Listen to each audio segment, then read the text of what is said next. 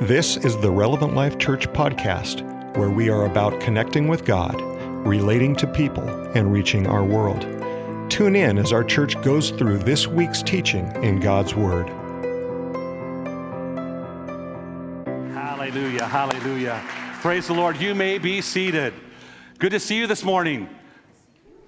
Wow, you guys are like lively. Thank you. Someone likes to see me. Good morning. It's good to see you today. I'm glad that you made it to Relevant Life Church.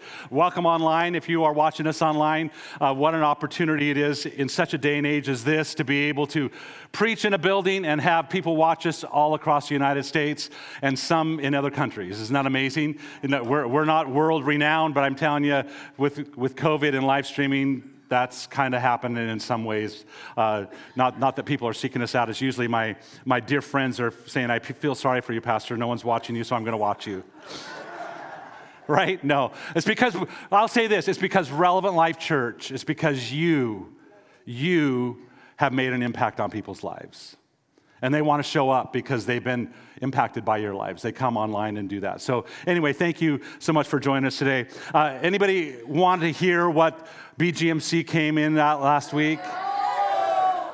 As you can tell, we have some women that are really bitter at this moment. So that should tell us men something.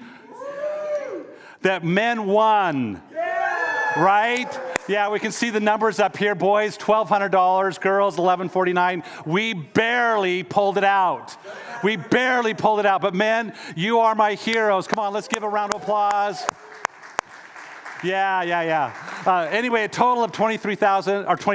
Wouldn't that be amazing? Pastor Sean is going, yes, $23,000, right? $2,349 for BGMC. You know, we say it in sincerity. This is a competition that we like to banter back and forth. And yes, the boys want to win just as much as the girls want to win. But, you know, in sincerity, as we talk as a staff, ultimately, Boys and Girls Missionary Challenge always wins. And if they win, if Boys and Girls Missionary Challenge always wins, then that means the people of our world are winning as a result of what we're providing. They're getting the curriculum, they're getting the literature. And so one more time, let's just give one more round of applause, shall we? Yeah. Such a good opportunity, and I was sweating it up until the last moment. I actually accused Allie. She called me on the phone and said, guess what? And I get off the phone, and Sasser goes, is this an April Fool's joke? Because it took place on Friday. So I turned around and texted her right away and going, are you being serious? Is this April Fool's? Is this, because I was waiting for her to come back to the office and go, ha, fooled you. But they didn't do that to me. Anyway, so I want to remind you also, Connect Groups this Friday. Make sure that you go on and sign up. We're really low in attendance at this point, and we would love for you to participate. I know that people, once again, have struggled with the concept of doing this as Zoom, but the way the mechanics work and the way the engine works behind all this is not something that we can shift it really quickly. And so we're doing Zoom one more time, and then in the fall we are planning to move forward with in-home Connect Groups. But you don't want to miss it. It's just a 4-week, or it's just the month of April. So don't miss it. Everyone go on and sign up for a group. We usually have an average of around 50 people that show up. Let's make it 70. Right? Let's get involved. If you're not involved and you're feeling disconnected, can I tell you this is a possible way for you to feel connected. You can turn to your neighbor if you want, but I was pestering people this morning. Anyone have a sibling? Yeah. Anybody have an older sibling? You were the younger sibling that you pestered, you know, that pester going, hey, right? Anybody be the older sibling that someone did that to you? So what I want you to do to your neighbor right now is pester them. Everyone put them on the leg or whatever and go, hey, I love you. Come on, everyone together. Hey, I love you. Let's mean it today. Hey, I love you. Right? Hey, good job. There's nothing like being in the body, nothing like being in the room today. Today we start a brand new series called Relationships 101. Relationships 101. I can tell you that this series has created some tension in myself. When we talk about relationships, how many have ever had a relationship that has been challenging? You know, so when we talk about relationships, we're talking about it brings good memories, it brings bad memories, it brings tension in our lives. And I prayed a lot about this series. Trent and I, as a team, as we began to write this, we prayed a lot about this series. We prayed a lot about how God wants us to break this series apart. I can tell you today that probably as a result of that prayer, I feel this urgency within my life. Urgency probably that this is one of the series that is a landmark series. We don't talk enough about relationships. We don't talk enough about the importance of how they are to function. And so we're going back to the basics. Everyone say back to the basics. Back to the basics, relationships 101. And who of us have ever stayed awake at night because of a broken relationship? Who of us have stayed awake at night because of a new love budding in a relationship? Right? So I'm seeing some heads nod. So this relationship brings the dynamic of great challenge and excitement, but also great grief, right? We've all experienced the highs and the lows of relationships.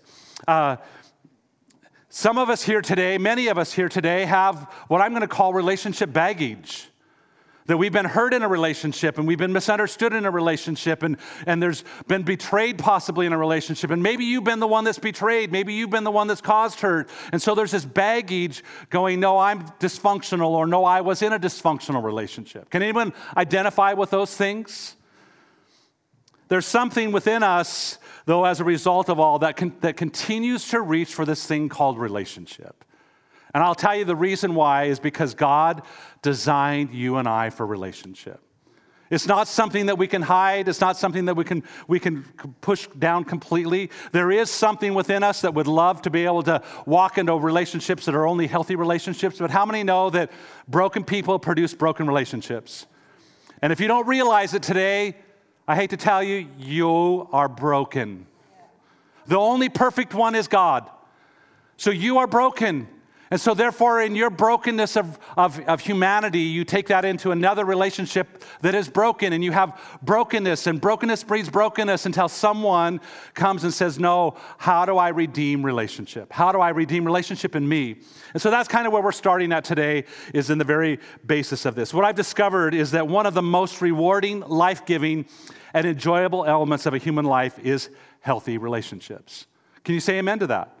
When you have a healthy relationship, you can go, no, that I like this. It gives life. Relationships bring a sense of belonging. Relationships bring hope. They bring peace. They bring security. They help you get through life, unlike any amount of money or gifting ever could. They teach you invaluable lessons. They foster some of the most memorable lifetime events a human could experience. There is nothing like a healthy relationship, right? But you know, on the flip side of that, there's this double-sided coin of relationships, and as I've described one side, there's the other side, that the most amazing elements of life can come from relationships. One of the hardest parts of life can come from relationships. They can be one of the most difficult, stretching, heartbreaking things that you'll ever face in life. Relationships can cause stress. They can cause angst. They can cause hurt. They can cut you deep. They can create resentment. They can create unforgiveness. It pulls us into this thing to go, God, am I going to be like you, or am I going to be fleshly? Relationships can cause distrust. They can cause guilt. They can cause shame. They have the potential to destroy the future of any person.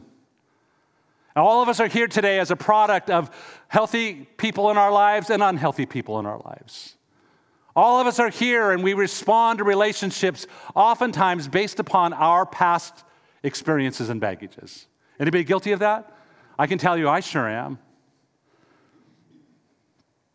When you look back at creation, this account that took place in the first few chapters of Genesis, and continuing on through the Old Testament and the New Testament, it's not just talked about once, it's all throughout. There's a theme throughout the book, the Bible, that we talk about, and it runs through a gamut of principles all about life. But can I tell you that there's a major topic, and that's relationships.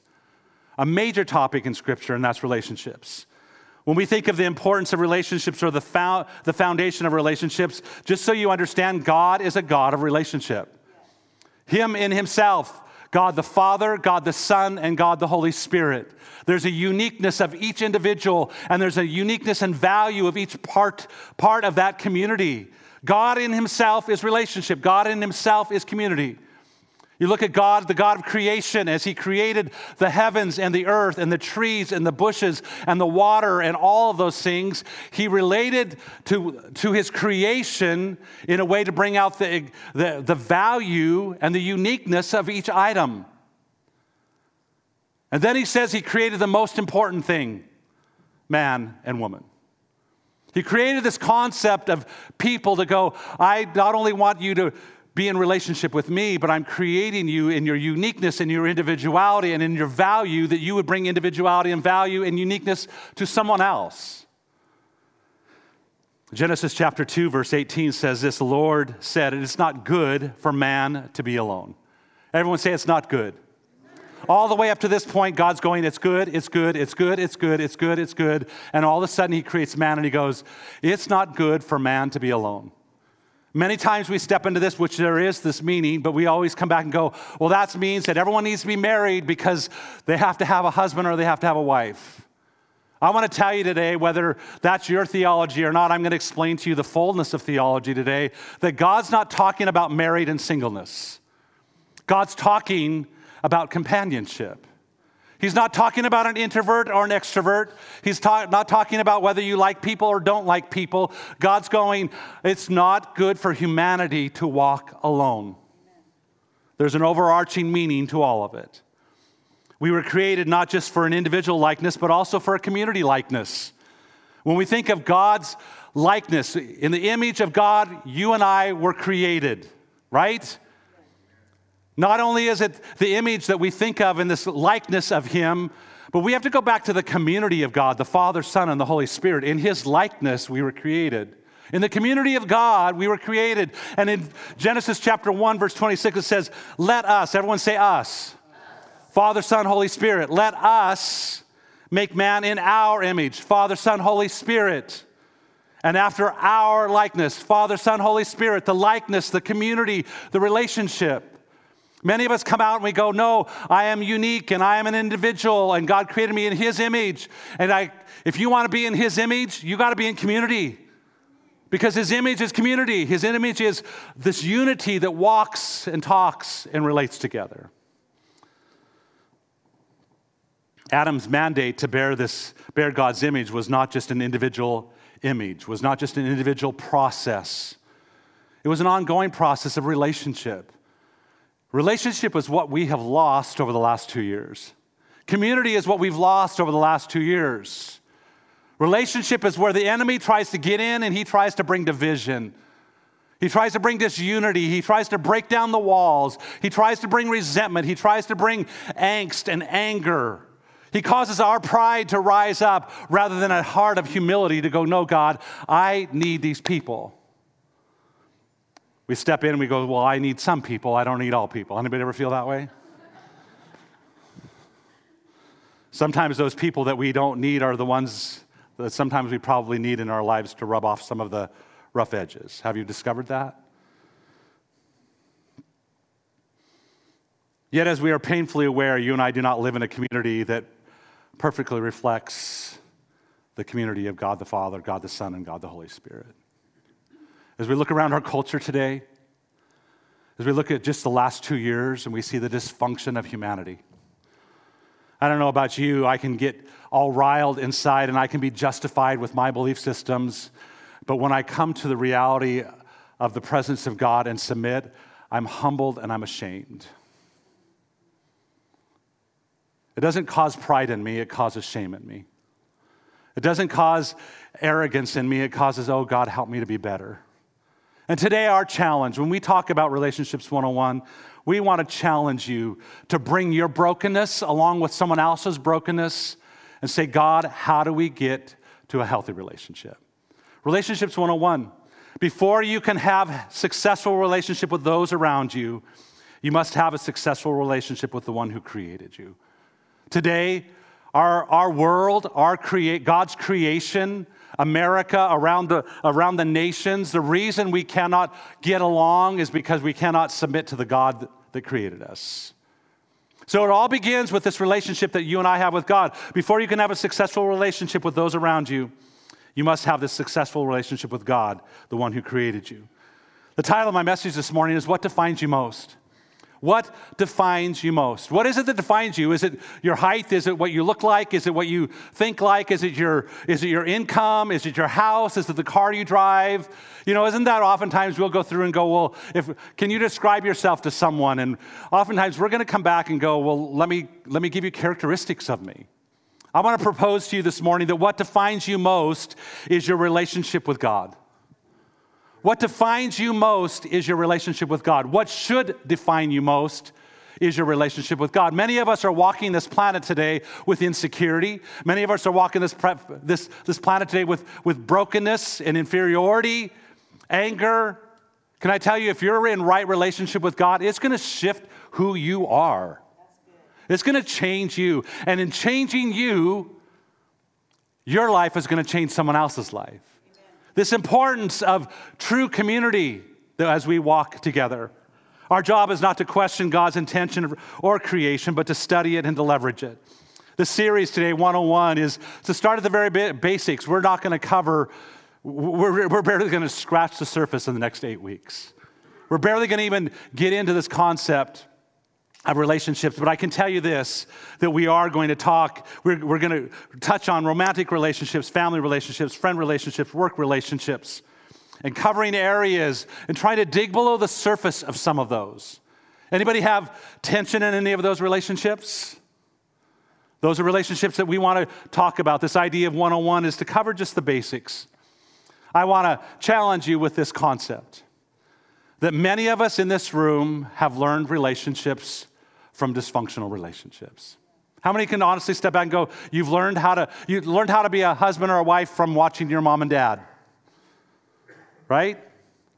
Whether they're amazing or whether they're not, there was things that we learned. And so our process now that we step into relationships is that we've learned something. Now we've got to be challenged and be willing to unlearn and then step into the fact of going, I'm going to relearn. And I know that that's more difficult as we get older.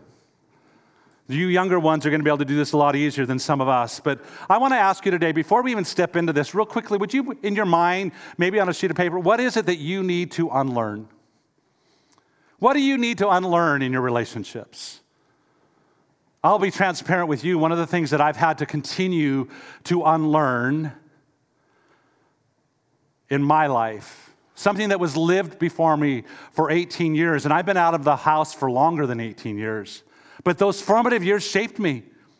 Can I tell you, what I learned growing up was bitterness and anger, carrying offense. What I've had to unlearn is that. And now what I'm trying to relearn is to not keep score. What I'm trying to relearn is that I don't keep an account of wrongs. That I need to be a person that's quick to forgive. So I ask you today, what is it that you need to unlearn? What is it that you need to get out of your life to go, no, this is dysfunctional? Can anyone identify something in your life that's going, no, this is dysfunctional. I need to unlearn this. So our challenge is that you'll step into an unlearning and a relearning. This concept of relationship, let me give you the definition. The state of being related or interrelated with. Related, whether it's by marriage, whether it's by birth, or interrelated or interconnected as a community. The body of Christ. Interrelated is those puzzle pieces that stick together. The state of being connected by blood or marriage. The way in which people regard and behave toward each other. So the last part of that definition, as you think about it, how is it that you regard people and how is it that you behave toward people? Whether it's family, whether it's friends, whether it's acquaintances, whether it's people at the grocery store, whether it's people you work with, how is it that you regard them? Do you see them as equals or do you see them as inferior to you? Do you see them as smart or do you see them as dumb? Anyone ever? Oh, I won't ask you that question because you drive down the road and you sometimes go, that person is not. That guy's got it. He's a few bricks short. So our series premise today, overarching as we look at the next 8 weeks, is this. Every other healthy relationship flows out of your right and healthy relationship with God. Every other healthy relationship flows out of your right and healthy relationship with God. What I have discovering, what I am learning, relearning, because again, I fail in relationships. Anybody here fail in relationships? You fail in your marriage, you fail with your kids, you fail in your friends, you fail at work. Yes, am I the only one? Okay. We fail. We have our mistakes. And I can tell you this, that if I am right with God, if I am right with Him, I'm going to behave like Him. I'm going to be drawn to behave like Him. It's going to pull me to forgive when I want to be resentful. It's going to pull me to love when I feel angry and hateful, right? So that's why we have to come back to the very foundation of this, is this relationship with God. So today, that's where we're going to begin. Throughout Scripture, throughout the Old Testament and the New Testament, over thousands of years, there's an interlocking of passages, an interlocking of the story of creation from the very beginning to the very end of this thing called community, of this thing called relationships. And God, the authors, through the power of the Holy Spirit, have instructed these authors, and they referred to our relationship with God as a marriage. They referred to our relationship with God as a friendship. They referred to our relationship with God as Him being our master and we're His servants. We step back into these concepts, and these are foreign to us oftentimes. We can read them and we can align our life sort of with them, but we don't completely understand them. And so today I want to pick 4 primary relationship types, and I want to present to you 4 primary relationships that are going to overflow into our relationship series, but our relationship 101 with God, the very basics today of what God is looking for in our life and what He desires from us. Number 1, God is the perfect spouse. Anyone else have a perfect spouse here? I'm raising my hand saying, I have the perfect spouse. She is amazing. She is amazing. God is the perfect spouse. There is no flaw. There is no mistakes. He is continually faithful. He never has wrong expectations. He always understands, right? Isaiah 54:5 says this, "For your husband is your maker, whose name is the Lord of hosts, and your Redeemer is the Holy One of Israel, who is called the God of all the earth." Isaiah 62:5 says this, "For as a young man marries a virgin, so your sons will marry you. And as the bridegroom rejoices over the bride, so your God will rejoice over you." 2 Corinthians 11:2 says, "For I am jealous for you with a godly jealousy, for I betrothed you to one husband, so that to Christ I might present you as a pure virgin." Matthew 22:2 says, "The kingdom of heaven," this thing that we talk about week after week after week, this thing that God talked about. He says, the kingdom of heaven is, in a sense, like a marriage. And I'm preparing this, maybe compared to the king who gave a wedding feast for his son. Now, I can tell you this, that oftentimes marriage creates some of the most tension in our lives. And us as men today, particularly, we're going to struggle with this concept of being married to a God. Because we as husbands think that we are the head, as Christ said it, but we are as a submission, a surrender to the head. All of us, there's a submission and surrender to the head. God is the husbandman, the Bible talks about, and we, by example, are the bride of Christ. And for men today to understand the bride of Christ going, I ain't wearing a dress. I'm not the bride, I'm the man. Can I tell you there's a concept here that throughout Scripture, God refers to over and over and over again, and He gives us this example of our relationship with Him as being married to God.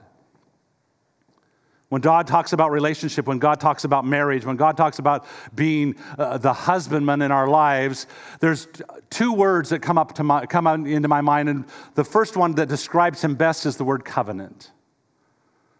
Today we live in a contract culture, not a covenant culture. Everyone say contract. We live in a contract culture. If you bought a car, you've signed a contract. If you bought a house, you've signed a contract. If you purchased most anything, you've signed a contract. And within that contract, there's a list of things that can happen and can't happen. And if one party or the other party breaks that contract has been voided. When we talk about a contract here, a legal and a binding mutual agreement based upon stated and fulfilled criteria. It is a limited duration. and it usually has a default clause. A contract can be broken. Can I tell you, I don't want to come and bring condemnation this morning, but God did not create marriage as a contract. It was never contractual. It was never based upon what you do for me, I will do for you. And if you quit doing it, then the contract's broken. God was never based on contract. He comes back to this word covenant. And a covenant is a solemn agreement involving reciprocal benefits and responsibilities. Everyone say benefits. Everyone say responsibilities. One more, that got a little quieter. Everyone say responsibilities. We like the benefits of a covenant, but we don't always like the responsibilities of a covenant. Isn't that the reality? We like what we're going to get from it, not necessarily what we have to give to it. But the agreement is not based upon the other party's behavior, failures, or limitations. So today, when we talk about this covenant between us and God, as we get into the message about marriage, as we get into the covenant between a husband and a wife, this covenant between us and God is not based upon our limitations or his limitations. He has none. It's not based upon our failures and our behaviors. Are you thankful for that? Come on, think about it. God is perfect, and he's the one that has to put up with our nonsense. He's the one that has to put up with our impurities and our imperfections. Can I tell you, we got the better part of the bargain in this covenant? It's based upon unconditional promises, what you and I would call vows. Unconditional love, which we would talk about in 1 Corinthians 13, and acceptance and a permanent binding. You know what I find myself as I begin to think of God being my spouse? There's a lot that he has to tolerate, and there's not much I have to tolerate. God is so, so good to us. Think about it. Think about this relationship that he gives to us, that he loves us with an unending love.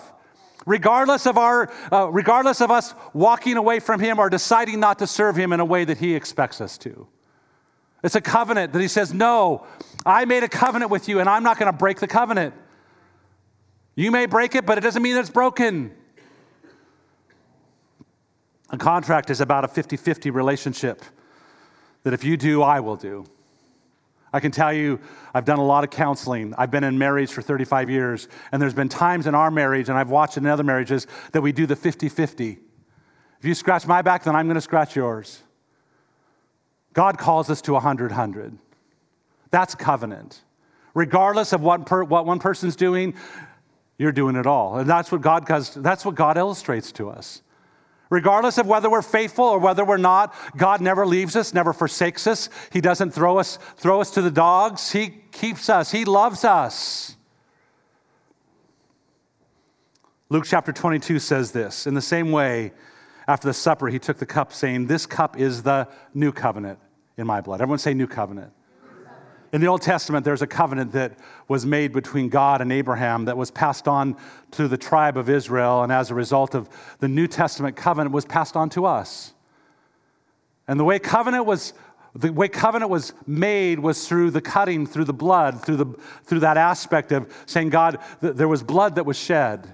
And Jesus is coming in the New Testament right at the moment, right before he is going to the cross. And he said, it's going to be through the shedding of my blood, which brings this brand new covenant that ushers in a whole new era, that ushers in a whole new understanding of relationship. That under the Old Testament, there were a lot more rules. There were a lot more things that we as humans could not accommodate. As we know today, even under this brand new covenant, we still can't accommodate it. But can I tell you today, it's because of God's covenant with us, his faithfulness to us today, that we can come and we can sit here and we can stand here and we can go about life and his mercies never end. It's his covenant. It's his faithfulness. And today, as we look at this idea of marriage, God made marriage to be a visible representation of his relationship with us as his church. So as those of you that are blessed to be married, maybe some of you are coming going, well, I'm not really blessed to be married. I don't know where you're at. But for us to be married, as we walk in this relationship of marriage, it is a symbol of what God is to the church. And just as frustrated as you might get with your spouse, do you ever consider that God might ever come and go, oh, I love them, but is your behavior, your relationship with God, honoring him. Before I finish this point, I want to bring us back to what I would call our traditional vows, our traditional Christian covenant that we as married couples do in our ceremonies. Maybe you can go back to the day when you looked in your spouse's eyes and you said, I, Kevin, take you, Rhonda, to be my lawful wedded spouse, to have and to hold from this day forward for better and for worse, for richer, for poorer, for sickness and health and love, cherish. I pledge my faithfulness to you as long as I live. Can I tell you, I don't want to jump too far ahead in the series, but through this last year, our vows, our covenant marriage has been tested. Not my love. I love her, but can I tell you, it has brought it down to the dirty fact of the vows. To go, no, regardless of good or bad, I'm committed to you. Can I tell you, my challenge to you in this, have you sat down face to face with God and say, I, Kevin, take you, God, to be my lawful wedded spouse, to love and to hold from this day forward for better and for worse, for richer and for poor, in sickness and health, and love, and to cherish and pledge my faithfulness as long as we both shall live. Can I tell you that that is God in himself? What I watch in Christianity, what I watch in my own life is the fickleness of humanity that steps back and go, well, God, I'm sick, so therefore I don't love you today. God, I'm poor today, so I don't love you today. God, my life is worse and I want better. Can I tell you today, covenant is not about which one it is. It's a covenant is I'm going to be faithful to. And again, you and I as the spouse of God are always winning. He is the one that never fails. Relationship number 2, God is the perfect parent. 1 John 3:1, see what great love the Father has lavished on us, that we should be called the children of God. Everyone say children of God. And that is what we are. God describes the kingdom in family terms. He talks about the Father, the Son. He talks about the church being the bride. He talks about the sons and the daughters, that we are children of God. Throughout the Gospels, we can see the pattern of being Father God. Over 150 times, Jesus refers to God as his Father in the Gospels. Now, it's not anything new, but when we look at the Old Testament, when there's been implications of God being the Father, they've all been very sterile and distant. When Jesus talks about God the Father, he's talking about Abba, Father, my daddy God.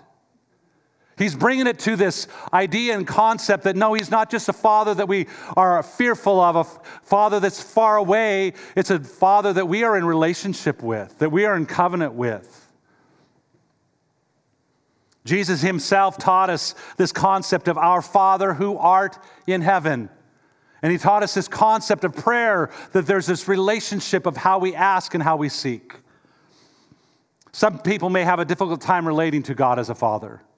Can I tell you today, one of the greatest, hardest concepts for my life as a follower of Christ was the concept of a father, because my father was not the best father. I know my father loved me ultimately, but can I tell you what I looked at as a father was fearful, was an angry man, was a man that insulted, was a man that condemned, was a man that produced and created insecurities in my life. So I step back and go, do I trust this God that is my father? And we have to go to the Word of God and find out, what does God say about us? Maybe you are here today and you are a daughter of a father that felt that was abused or verbally abused, whatever it might be, and you have this concept of a man, of a father that is a horrific picture. Today, I want to redeem the concept of God the Father. Pastor Gene Veith says this: the essence of fatherhood is found in God, not in human beings. The essence, everyone say the essence. The very foundation, the fabric of fatherhood is found in God. He's the one that designed it. He's the one that created it. And as a father, God as a father, he is the source of life. Without the Father, without him giving part of himself in the conception of a child, he is the source of life that is there.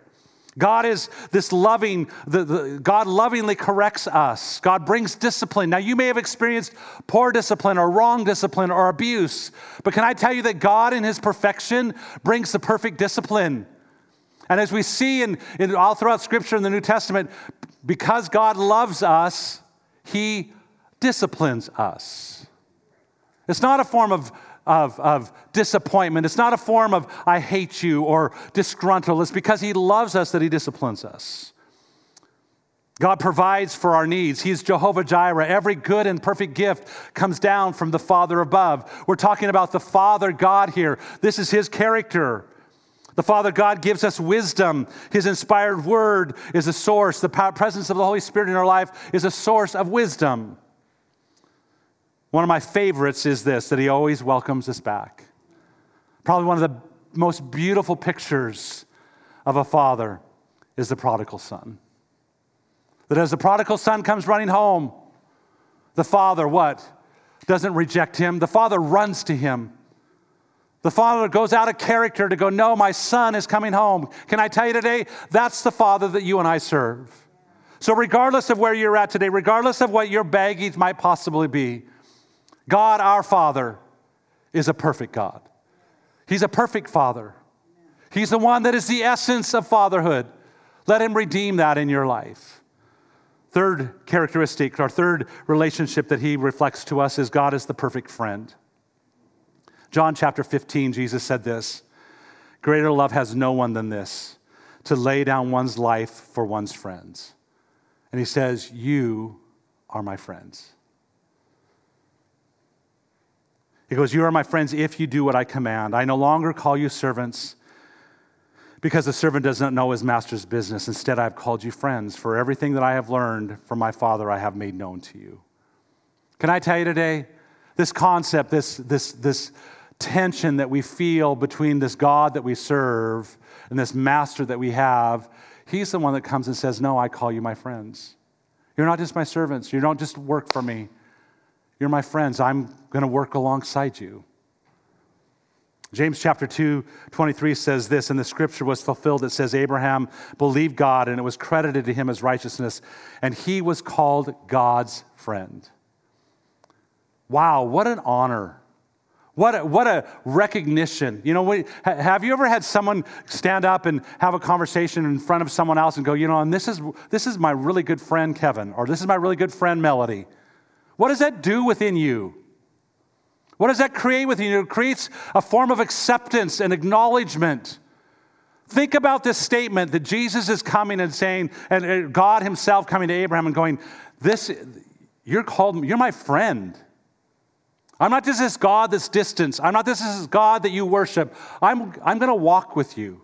I'm going to be in relationship with you. To God, let me give you real quickly, to God, friendship is natural.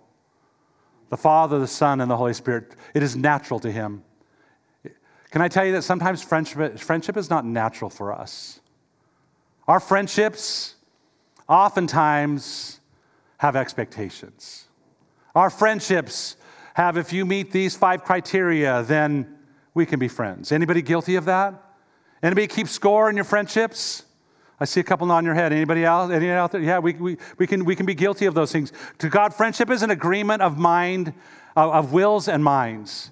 When God talks about his friendship with us, he's basically saying, if you will align with my will and align with my mind, you will be my friend. Can I tell you that not all are friends of God? That's hard, right? God is exclusive. And we can get all upset about that concept, even in our humanity life, of going, well, that's someone's best friend. Just like God says, no, there's an alignment of a will and a mind. To come and go, no, I agree with you. I am like-minded with you. There's a unity that comes. To God, friendship is founded on a love of good, or a love for good. Can I tell you that as you pursue good, as like God pursues good, your friendship with God grows? It comes back to the will of, or to love what God loves, to align yourself with what God loves, To God, friendship is eternal. Friendship goes on and on and on and on. Can I tell you today, we are here this morning, and we will take ourselves to heaven, but you're going to take people with you to heaven. You're not going to take your house, your car, your money. Friendship is eternal. Relationships are eternal. So God is looking at it today, and he's going, friendship is eternal. My friendship with you, my relationship with you is eternal. The concept that God, it says that we will be known as we are known. That's what heaven's going to be like. As you are known here on this earth, people will know you. Last relationship. God is the perfect master. I wanted to rush to this one because I want to spend a few moments on it. God is the perfect master. All throughout the writings of Paul, Paul refers to himself as the servant of Christ. The servant of Christ. A concept that you and I really don't align with. Anyone like to identify yourself as a servant? Anyone like to identify yourself as someone who is subject to? We might think it's a glamorous concept, but how many like it when you're treated like a servant? We like the title because Jesus says if we don't serve like he did, then we're not quite there. But can I tell you, men, all of us we don't like to be treated like a servant. We don't like to be demoted like a servant. Ephesians chapter 6 says this: slaves, servants, obey your earthly masters with respect and fear, and with sincerity of heart, just as you would obey Christ. Obey them not only to win their favor when their eye is on you, but as slaves of Christ, as servants of Christ, doing the will of God from your heart. Serve wholeheartedly as if you were serving the Lord and not people, because you know that the Lord will reward each of you for whatever good you do. Many of us come back and we go, well, Kevin, I'm not a servant and I don't have a master. This is the concept of an employer and employee, a leader and a follower. And this is going to smack our lives a little bit because many times we struggle with not being recognized on the job the way we think we should be recognized. Not acknowledged, not applauded. And so therefore in verse 7, we can get into an attitude where we don't serve wholeheartedly. Jesus is speaking to us as his followers going, no, I'm your spouse, I'm your father, I'm your friend, but I'm also your master. I'm also your master. I'm the one that is the Lord of your life. The central message of the Bible is what I would classify probably one of the most important concepts that we miss as a church is the concept that Jesus Christ is Lord. Everyone say Lord. We have lost the concept of the lordship of Jesus Christ in our lives. We magnify the concept of Savior. Oh, we love to be saved. We love to be rescued. But the concept of when we come and say, Jesus, be the Savior of my life, and the next step that we need to say is, God, not just the Savior, but be the Lord of my heart. Probably the concept that all of us struggle with is this lordship. Romans chapter 14 says this: for if we live, we live to the Lord. Everyone say, live to the Lord. If we die, we die to the Lord. Everyone say, die to the Lord. Therefore, whether we live or die, we are the Lord's. Everyone say, we are the Lord's. For to this end, Christ died and rose and lived again, that he might be Lord of both the dead and the living. This concept, when we talk about salvation, when we talk about serving God, this concept of relationship with God, yes, he is an amazing spouse. Yes, he's an amazing father. Yes, he's an amazing friend, but he's also an amazing master. But that demands something of you and me. As soon as we come to the place of master, it declares evidently that we are not equal with God. Many of us like to approach God on equal basis. We know he's God. You know, we talk about friends and he's my chum. Can I tell you, we're not equal with God. There is not an equality. We are secondary to. We are created beings, and he is self-created. We have a time limit, and he has no time limit. When the lordship of Jesus is settled in every issue of our lives, all other issues are settled. All other issues are settled. Probably the biggest struggle that you and I face in our lives is this thing called the Lordship of Jesus Christ. Every decision that we make, every moment of every day. I don't know who said it, but I remember this statement from all my childhood: unless Jesus is the Lord of all, he's not Lord at all. A statement that we have quoted and stated, but maybe have forgotten. And oftentimes as we approach God, we approach him on the basis of, well, God's always faithful, and I can do what I want to, and God's always going to forgive me. And can I tell you, when we step into relationship with God, there's got to be the concept that he is the Lord of our lives.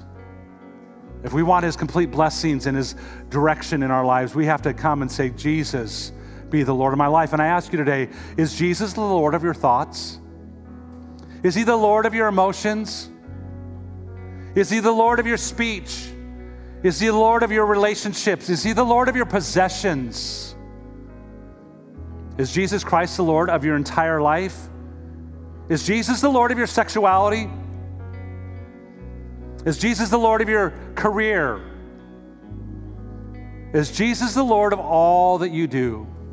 And it comes back to the concept of obedience, that you are bought with a price. Your life is not your own. Probably the biggest challenge that we in our culture today, that we push back against. No, I'm my own God in a sense. And I hate to say it, but we can come to church on a Sunday and we can sing our songs and we can acknowledge God as Lord in word, but struggle with it in action. Because we can go to our job tomorrow and without even consulting God, we can make decisions. We can step into a relationship and rather than acknowledging God or saying, God, what would you have me do in this relationship? Or how would you have me behave in this relationship? We just do what we want to do. How many know that if we are left to our own practices, we are going to bring hurt and pain? We're imperfect. We're broken. It's why we're desperate for the Lordship of Jesus Christ. We have to get off the throne and let him get on the throne. We have to deliberately pull ourselves off and say, no, God, I put you there. You say, well, Pastor Kevin, I do that every single morning. Do you walk it out that way? Do you truly come back and go, God, I'm consulting you today. What should I do? Jesus told his disciples, he says, many call me Lord, Lord. Many call me Lord, Lord. Many call me Master, Master. But they do not do as I ask. As I read that verse this week, as I studied this point this week, can I tell you my heart was deeply convicted to go, God, where have I removed you from lordship? Where have I just got into self-navigation without consulting you for so vital of aspects? As I conclude this morning, I want to ask you, what is it that defines you most? And I'm going to give you the answer. It's your relationship with God that defines you the most. How you walk out your relationship with God is what defines you the most. What defines and determines your earthly relationships? Your relationship with God defines and determines your earthly relationships. That's why we start Relationships 101 Foundation. These ideas of walking with God. I wrote a statement, make sure that the relationship that defines you the best is the one that you have with God. Every other relationship will be blessed by God's presence in your life. Make sure the relationship that defines you best is the one you have with God, for every other relationship will be blessed by God's presence in your life. Today, when we talk about this concept of relationship, if you are struggling in any of these areas outside of your relationship with God, can I tell you, the very foundation is get right with him. Get right with him. And in getting right with him this morning, before we pray, I want to ask you 4 questions. Number 1, how are you in your covenant marriage with God? Is that concept just foreign to you? Is it weird and awkward and you're struggling? I just want to call you to this place of going, are you walking in relationship with God being your husbandman? Are you in covenant with him? For better, for worse, for richer, for poorer, in sickness and in health. Not getting angry at God when life doesn't go the way you want it to. Have you experienced the perfect fatherhood of God? Today, I know that this is a struggle. I meet with people all the time that have a wrong father picture. And today, as we pray, I'm going to pray over your picture of God, your picture of a father, that God will redeem it, that God will bring restoration and healing. But can I tell you, you have to let go of hurt and pain. You got to let go of the past. You can't keep score. You may not be able to go to, this is for someone here today. You may not be able to go to your dad and say, Dad, I forgive you. You may need to go here and say, Dad, I forgive you. In 2016, when my dad died, there was a lot of hurt and a lot of pain. And there was no restitution. There was no restoration. And I went into a bad cycle for about 2 years of my life. But what came out of that was I knew that I had to come back to a place to go, God, you're my perfect father. Regardless if I ever get anything from him, I've got everything from you. I've had to picture him. I've had to forgive him. Number 3, do you know God as your friend? Not as your chum, but as your friend. Someone who's a companion that will never leave you nor forsake you.